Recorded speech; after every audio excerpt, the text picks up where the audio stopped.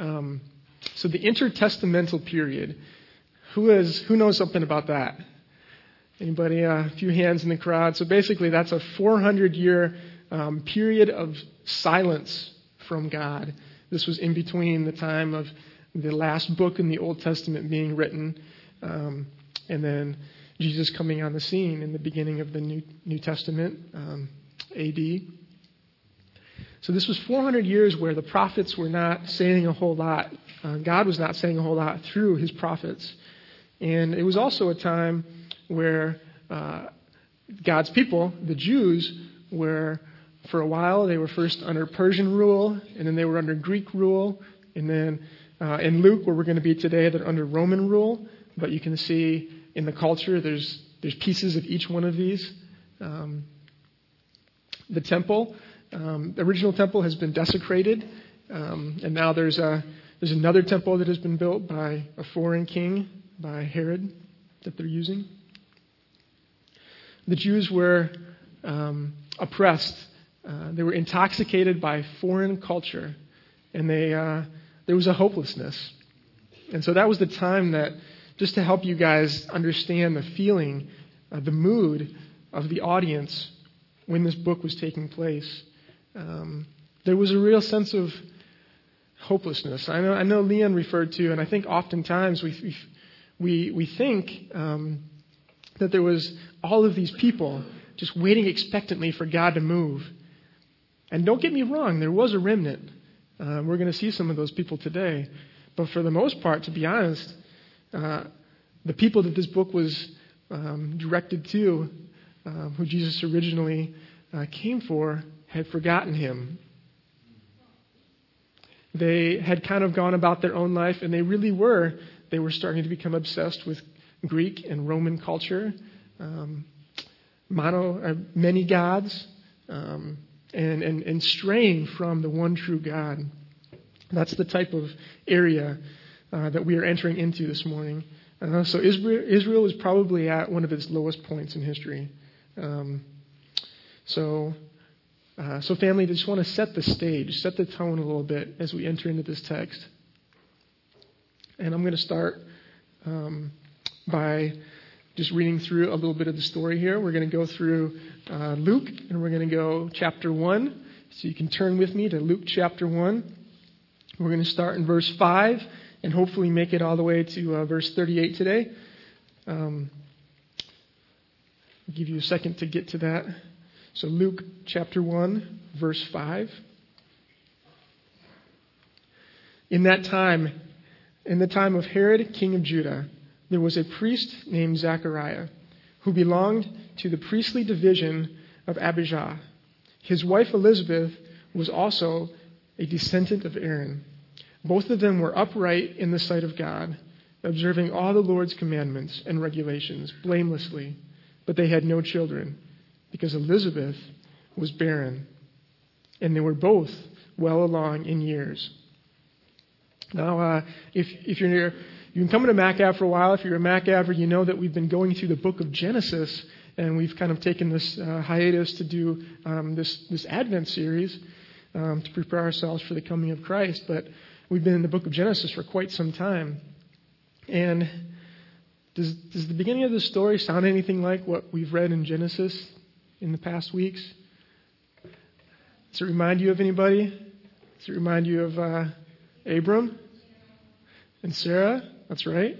You always know which is, do you call him Abram or Abraham or Sarai or Sarah? You just call them Abraham and Sarah. But I want you to see that there's going to be some similarities as we go through this text. There's going to be some phrases and some words that will allow you to say, "Whoa, wait a minute, that sounds a lot like Genesis."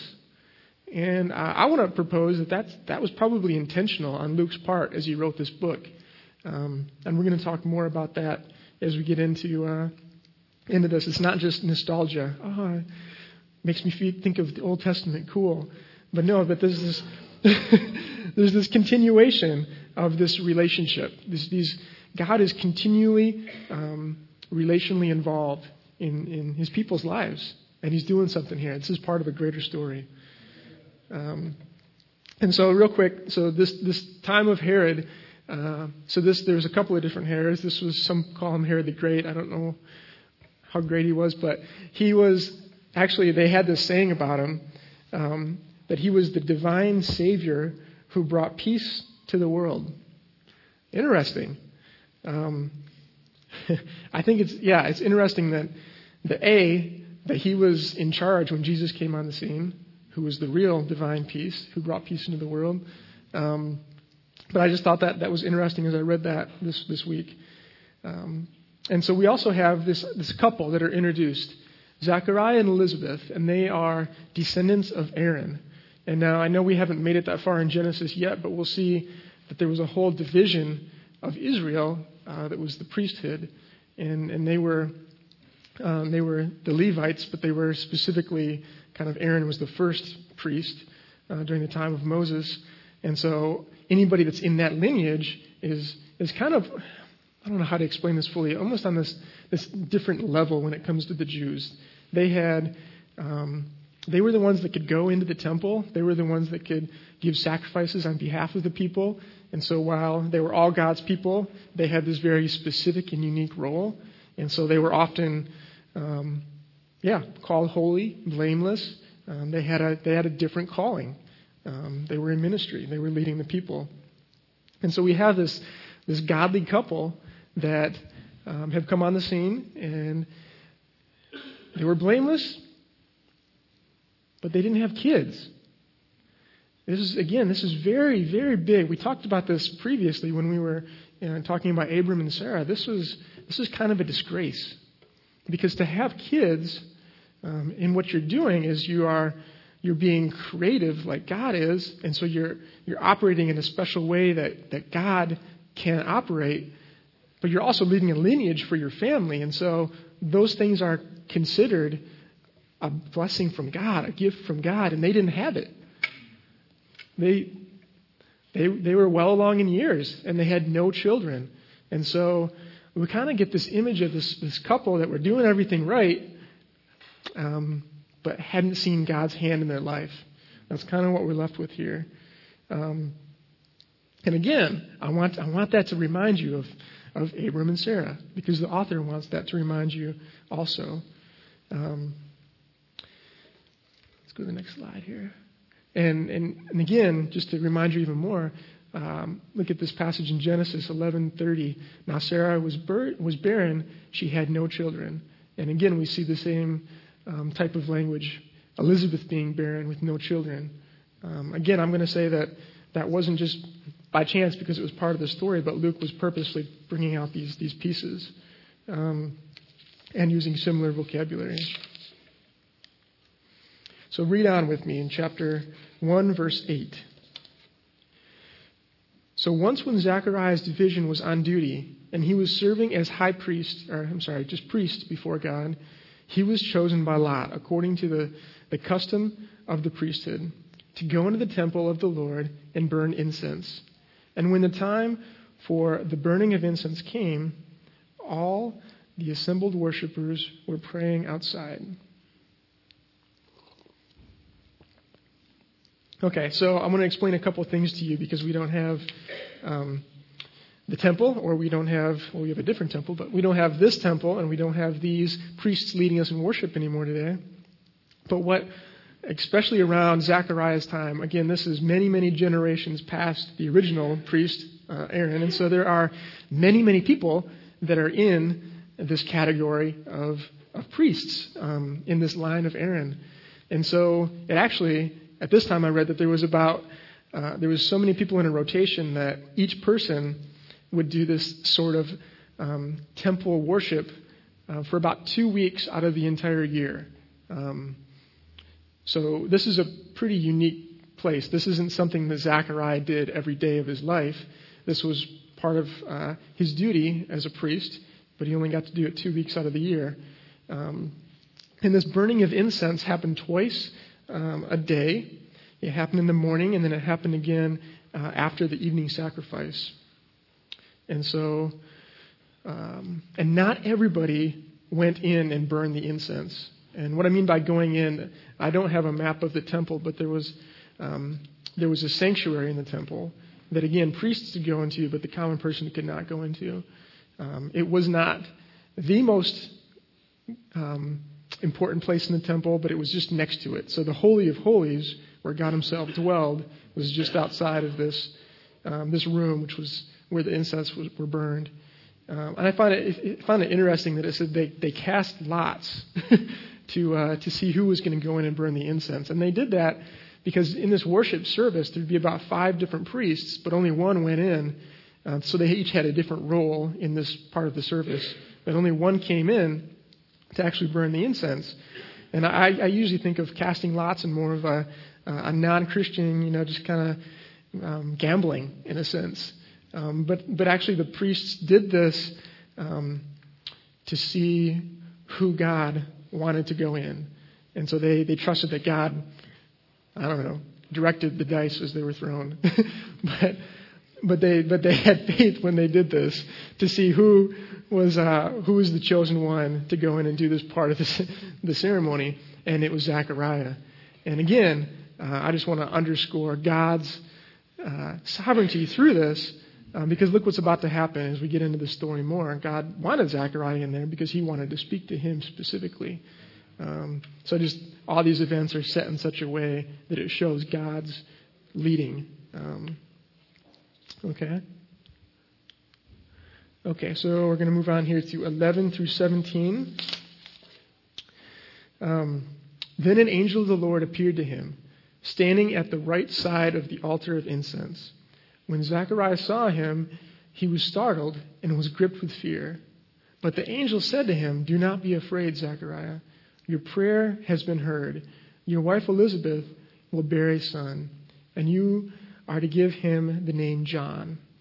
He will be a joy and a delight to you, and many will rejoice because of his birth. For he will be great in the sight of the Lord.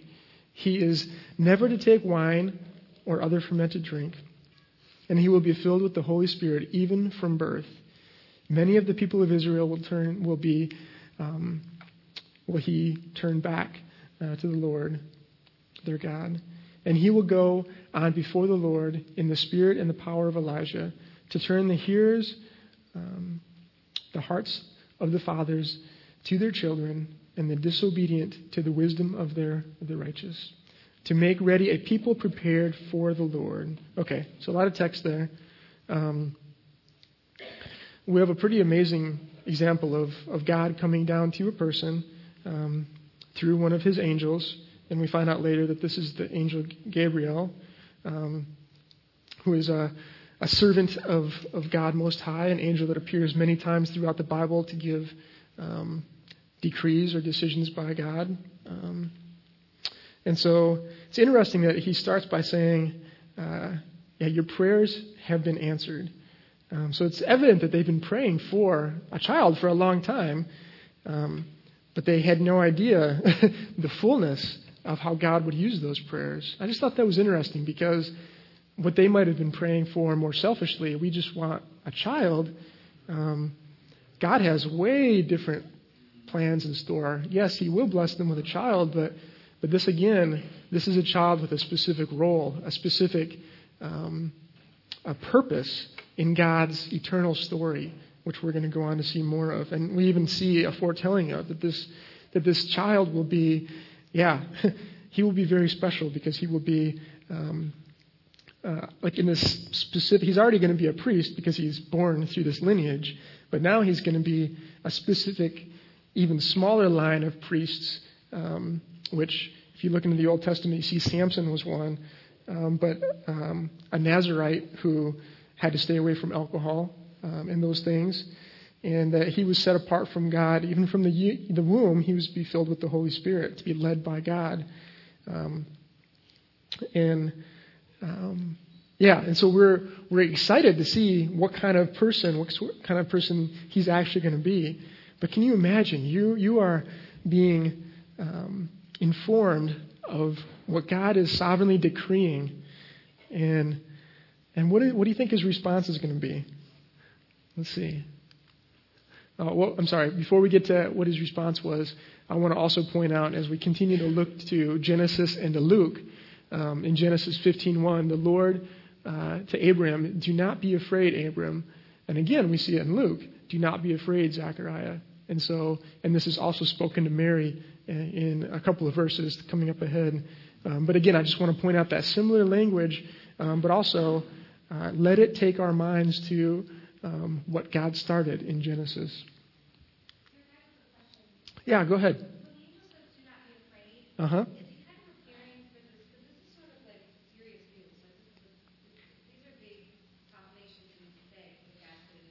Hmm.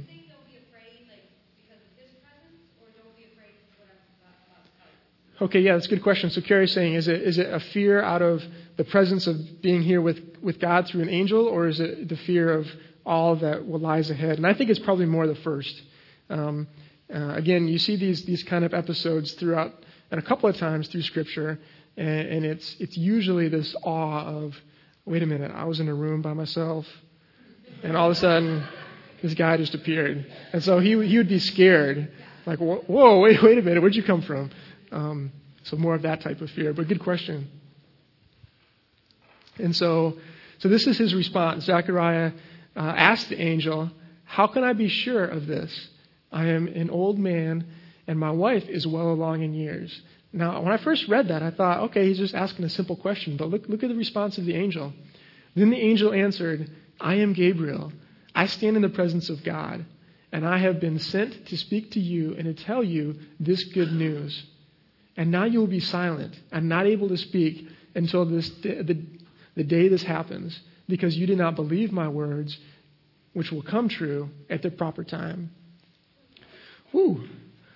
That's an unbelief that is taken very seriously by this angel. And so we have Zechariah here thinking, I'm old. You really think I'm going to have a child? It's very similar again to Sarah when she laughed when she heard that she was going to be pregnant in Genesis. He's almost doing the same thing, like, whoa, wait a minute. We're pretty old. We're up there in age. But then he went on to say, can I get a sign? Are you sure this is going to happen? And that was his lack of belief that God is faithful, that God is going to do what he said he was going to do. And so it's interesting because what happens is he actually is given a sign. He's made speechless. And so God actually gave him a sign, like, this is real. Boom, you can't talk anymore. But as you see in the story going on, I think God, his plan was that it would not only be a sign to Zechariah, but it would be a sign to everybody, because it's going to become very evident when he comes out of this room where he's burning incense, and everybody's going to expect him to continue on with the outdoor service where you give a benediction, and he can't say anything. So we're going to see that in just a minute. But I do want to just take a moment, family, to talk about this doubt. I think I want to challenge us that, yes, oftentimes when we have decisions that we are making, we do kind of in our flesh say, God, show me a sign that this is the right decision to make, or show me what to do in this scenario. A couple of things that I was thinking of. God, how can I be sure that you want me in Detroit? How can I be sure that you want me in this marriage? Some of you might be asking. How can I be sure that you want me to have this boyfriend or this girlfriend?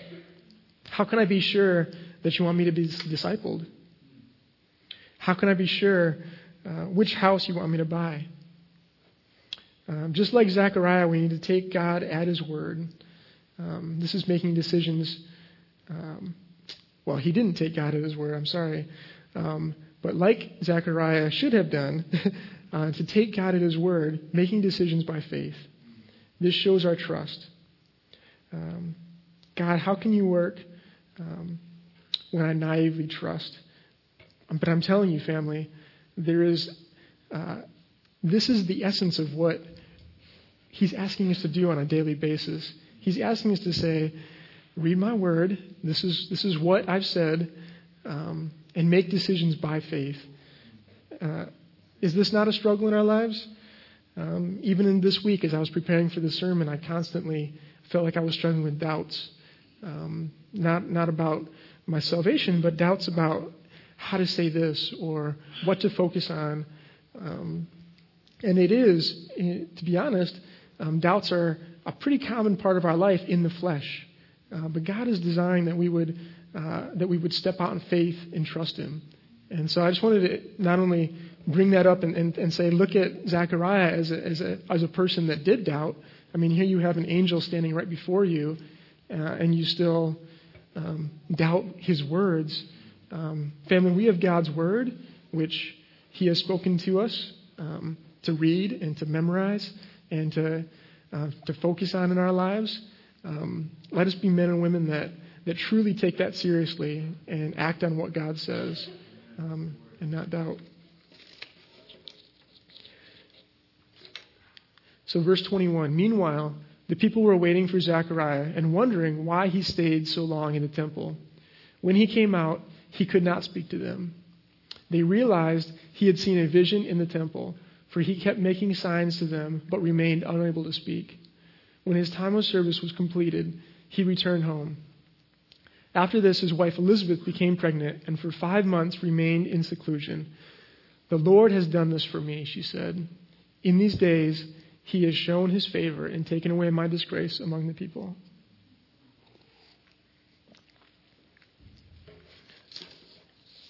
And so here we have, family, the continuation of what happens outside of the temple. As I alluded to earlier, what should have happened is he should have come outside and read a passage of Scripture, Numbers 6:24 through 26, as a benediction. And when he came outside and could not do that, they knew right away that he had seen something, that he had seen a sign from God, that he had seen God in person. And so they were all overwhelmed by that, but they didn't know what happened. So you have a whole group of people knowing that something happened, but he could not tell them. And we'll find out in a little bit, they don't even know that this couple is pregnant for quite a while. But then look at Elizabeth's response. So she obviously, after his time of worship is complete, he goes home. Obviously they have sex because she's pregnant. And after this, she says, look what the Lord has done for me. And then also, in these days, He has shown His favor and taken away my disgrace among the people. Family, does this sound similar to any other passages that we might have been through recently in Genesis? It sounds like Sarah, but I'm also thinking Rachel. It sounds very similar to what Rachel said as we've been going through the battle of Jacob with his many wives and having kids. She had her child finally at the end, but she said the same thing. I think He's taken away my disgrace. He's given me a son. But I want us to see, though, that Elizabeth models faith. She doesn't just, she doesn't just question God or say, how could this be? Well, she becomes pregnant, and then she lives that out. And we don't know why she remains in seclusion for 5 months. As much as I studied that, I could not find out why, in God's sovereignty, she didn't tell others. And then in Luke chapter 1, verse 26 to 38, this will be the last section of Scripture that we're going to focus on. So the first narrative is between Zechariah and his wife Elizabeth. And now we jump to a narrative with an angel, same one, Gabriel, coming to Mary. And we're going to read this, but keep in mind a couple things. This is in a far different location, than the previous episode. This is in a small town in the middle of nowhere, backcountry, Nazareth. The previous interaction happened in Jerusalem at the temple, which is more where you would expect that to happen, if you could expect God to show.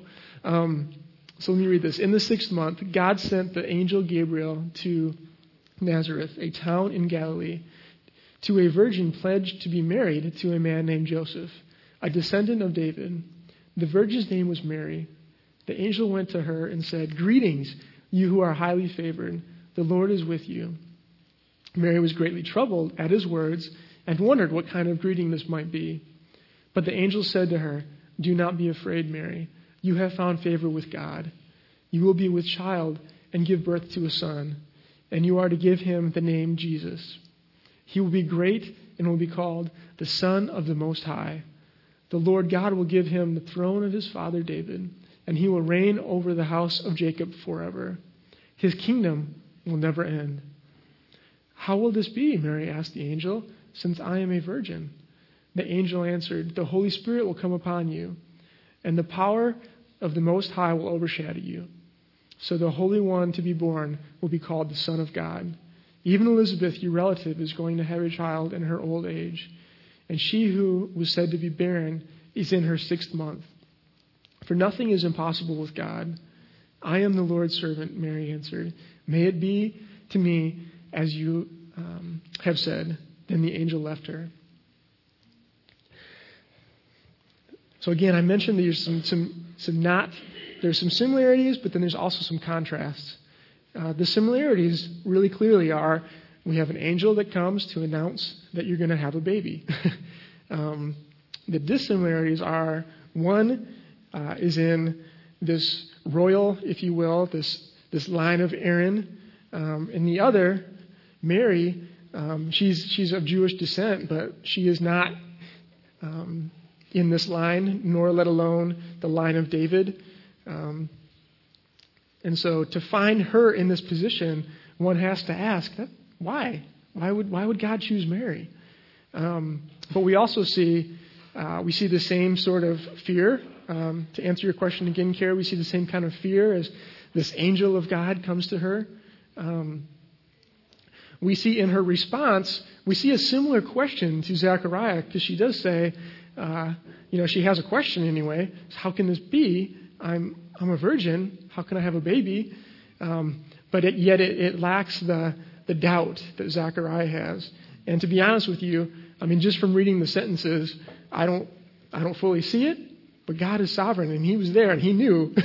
When Zechariah said the question, he doubted. When Mary said the question, she must have been more just like, really? How's that going to happen? But it wasn't a doubt in the same fashion, because the angel did not say that. But he makes it very clear. Well, actually, the baby that you're going to have is going to be a descendant of God Himself. Will be a son of God. And again, this is a language Luke uses here in this book that is very much like the book of Daniel, which talks a lot about this Son of God motif, that there will be one who comes, the Messiah, who will be the Son of God. And so the readers are hopefully perking up at this point. If you're in the first century reading this book, wait a minute, this is the Son of God? But coming through a peasant girl, so to speak. And again, most people think that she was probably 13 years old at this point, just a girl. Not in a royal priestly family. Not in a family of great wealth. I hope that encourages you this morning, family, to see, yes, God chooses and uses who He sees fit for His tasks. There is no special pedigree that one has to have to be used by God, to be in relationship with God. But He, in His sovereignty, uses who He chooses. And as we will see, His tasks and His plans will always come to pass. But I didn't talk much about the naming previously, but the angel also told Zechariah that the name will be John, which is amazing in itself. We'll find out later. We're not going to get to that part of the passage today, but that's not a family name. That's not a name that they would have normally chosen. But it means God is gracious. And we see very clearly that God is gracious to His people through John as a person, as He calls them to repentance. Remember, this is a group of people that are far from God, that have set up their own religious ceremonies, and almost to some degree left God out with the Pharisees and the Sadducees at this time period. And Jesus, the name simply means Yahweh saves. Yahweh is the true Hebrew word, name of God. And so this idea that even in the naming of these two boys, soon to be men, they have much meaning that God chose in advance.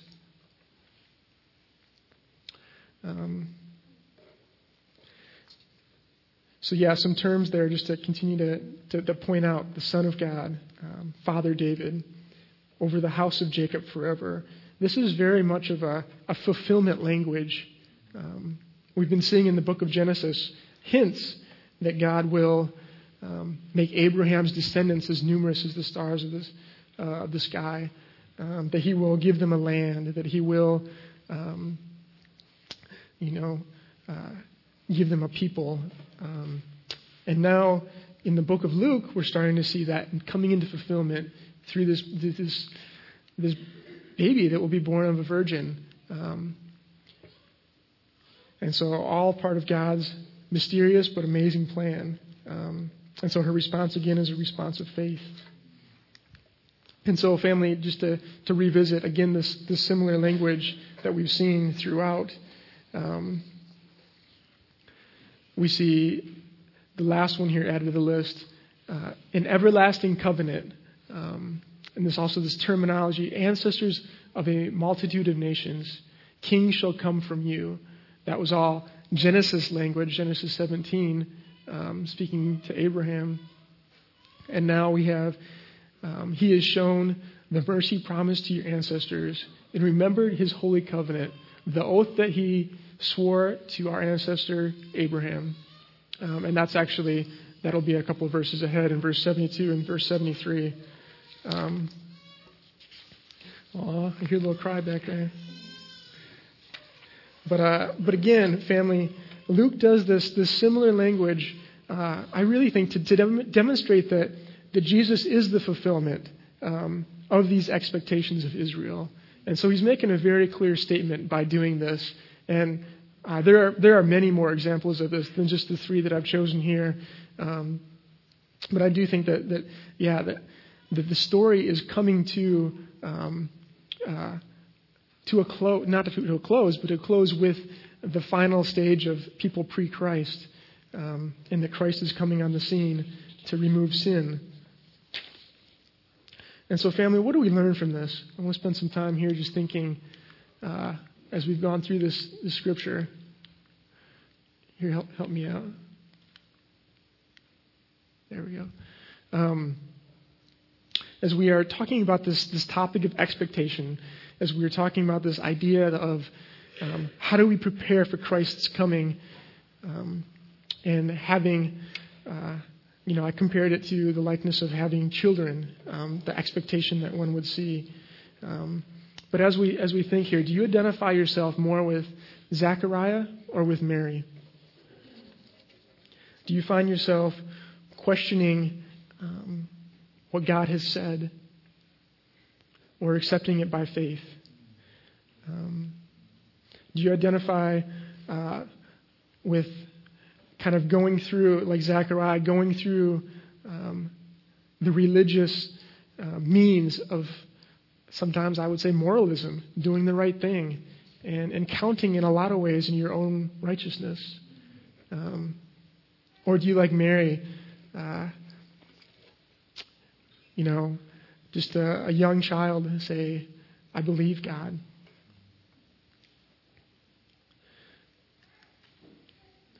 Are you living out of expectation or comfortable with the here and the now?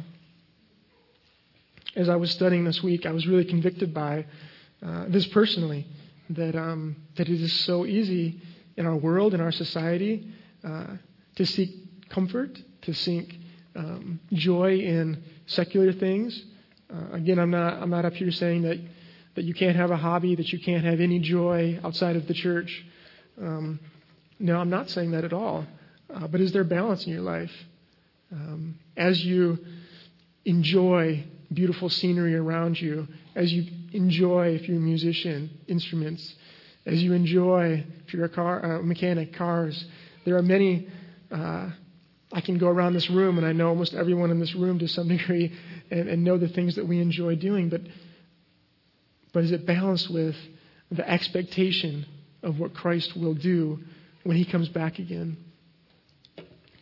Are our lives pointed in such a way that we think, that we meditate, that we wait for his return? Or have we grown uncomfortable and are no longer waiting for his return? I think it's a question that this text has to bring us to asking. Now, family, don't hang your head in shame if you are experiencing some conviction there. We're in this together, and even more so, we have Christ as our sacrifice who redeems us from sin. But maybe ask the Lord, is there specific sin in my heart that I have chosen something over you? And the beauty is that we can confess that sin and receive his grace and continue to move forward with expectation of his coming. Do you have an expectation that God will use you to transform this community? I think this is an interesting thought. Some of you might be visiting not from this community, but one thing that we at Mac Ave are trusting the Lord for is that he would use each and every one of us in this room to transform this community, both spiritually and physically. Are we intentionally reaching out to our neighbors with the love of Christ and sharing the gospel? Do you believe that God can use you to do that? I think that's something that, do we have an expectation that he's doing that in and through us, that we're part of this greater story? And family, I know it's hard to sometimes step away from a text like this and see it transpiring today in our lives, but as we continue to go through books of the Bible together, I want us as believers in Christ to say, man, just because there's not a book written about our current modern day that's in the Bible, we are still a part of the story of God by faith in Christ. And me going down and knocking on my neighbor's door, or having a Bible study with my neighbor, or shoveling my neighbor's snow with the goal of pointing them to Christ, I'm a character in God's story by his grace, that he chose me to do this. And I know the story. I know what will happen. I know the end. And I know that my Savior was born and came into this world and empowers me to do this. God's purposes and plan will come to pass, family. And again, I know this has been said before at Mac Ave, this is not new, but God doesn't have to use you. He can use whoever he wants. But how much greater is it that we respond and say, God, use me. I want to be used of God in this community. I want to be used of God to share the best news that ever happened, to share his love, to share his compassion, to share his mercy with a world around me that might not know it and might not have experienced it. We are not in control of this. God is. So family, in this, I pray that we all have a sense of, at Mac Ave, that we have a sense of mystery and expectation, and not just this Advent season, for as long as the Lord has us doing ministry here, but specifically this Christmas, that we would really ask the Lord, give me a sense of mystery and expectation about what you want to do in and through me in this community. And may I enjoy this Christmas season, and may it not be a burden as I go through, to some degree, the busyness of preparing for family and making sure that my family is on board and understands Christmas. Enjoy it, family. God uses people in his magnificent story. Be on journey. As we journey together, family, remember the sense of expectation of children being born this holiday season, but specifically these two men used of God, John, and then even more so, Jesus, the Son of God. For Quan. So, as we look at Zechariah and Mary in their angelic encounter, there's another angelic encounter that Luke doesn't include, and that is the one with the angel and Joseph, as you see in the Gospel of Matthew. So, can you talk about why Luke may have left that out? Is there something he's trying to communicate by leaving that out?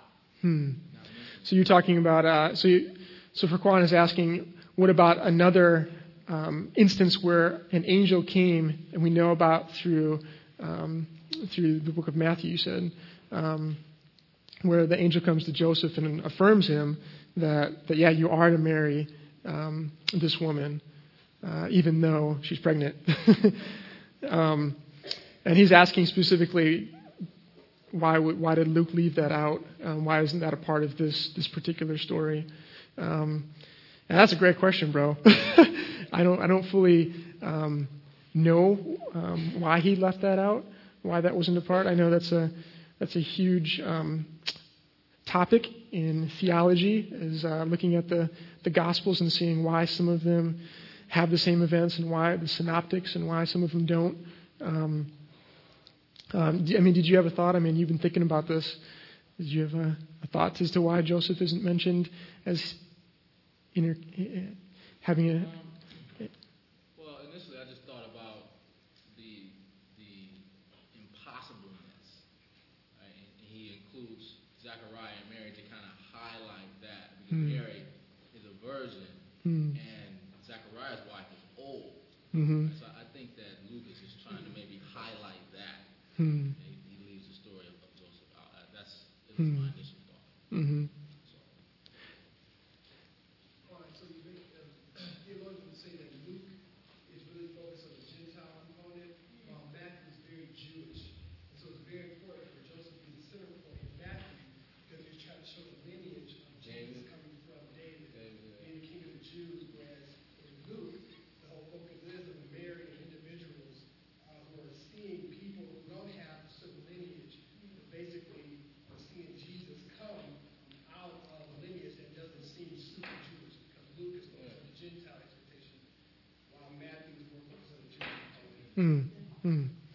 So that's a great reminder. Thank you, E. And to basically, if you couldn't hear, Eric is just reminding the focus of the Gospels is one thing that we do know, and we do know that the book of Luke is geared more towards a Gentile audience, where the book of Matthew is geared more towards a Jewish audience. And so where it's important to share this role of Joseph being through the line of David, so the Jews would hear the gospel even more clearly. Maybe that's why Matthew chose to put that piece of the story in where Luke didn't as much, because he was writing more to Gentiles that wouldn't be as concerned about the Davidic line. It's good. It's good. Ken? So in other words, Luke is more of you're saying the Gentile people, more Yeah, non-Jews. Wasn't worthy back then. It said that God works through everyone, and that's what he's been more specific for. Yeah, really it comes down to audience. Each one of the books of the Bible, specifically the epistles, which, Luke isn't an epistle, but it's written to somebody specifically. It's written to a group of people. And we always have to ask ourselves, who is the audience? Who received this letter? And what would they have been thinking? And what would they have needed to know? So basically it's the non-Jews who Luke was primarily writing to himself. Good questions, fam. It's hard to see. I can't even see when you raise your hand because these lights are in my face. So if anybody else is raising your hand, I don't see you. Sorry. But family, I do want to end by asking the band to come back down. We're going to, I'll give a benediction in a little while, but right now this is our time of tithe, and we're going to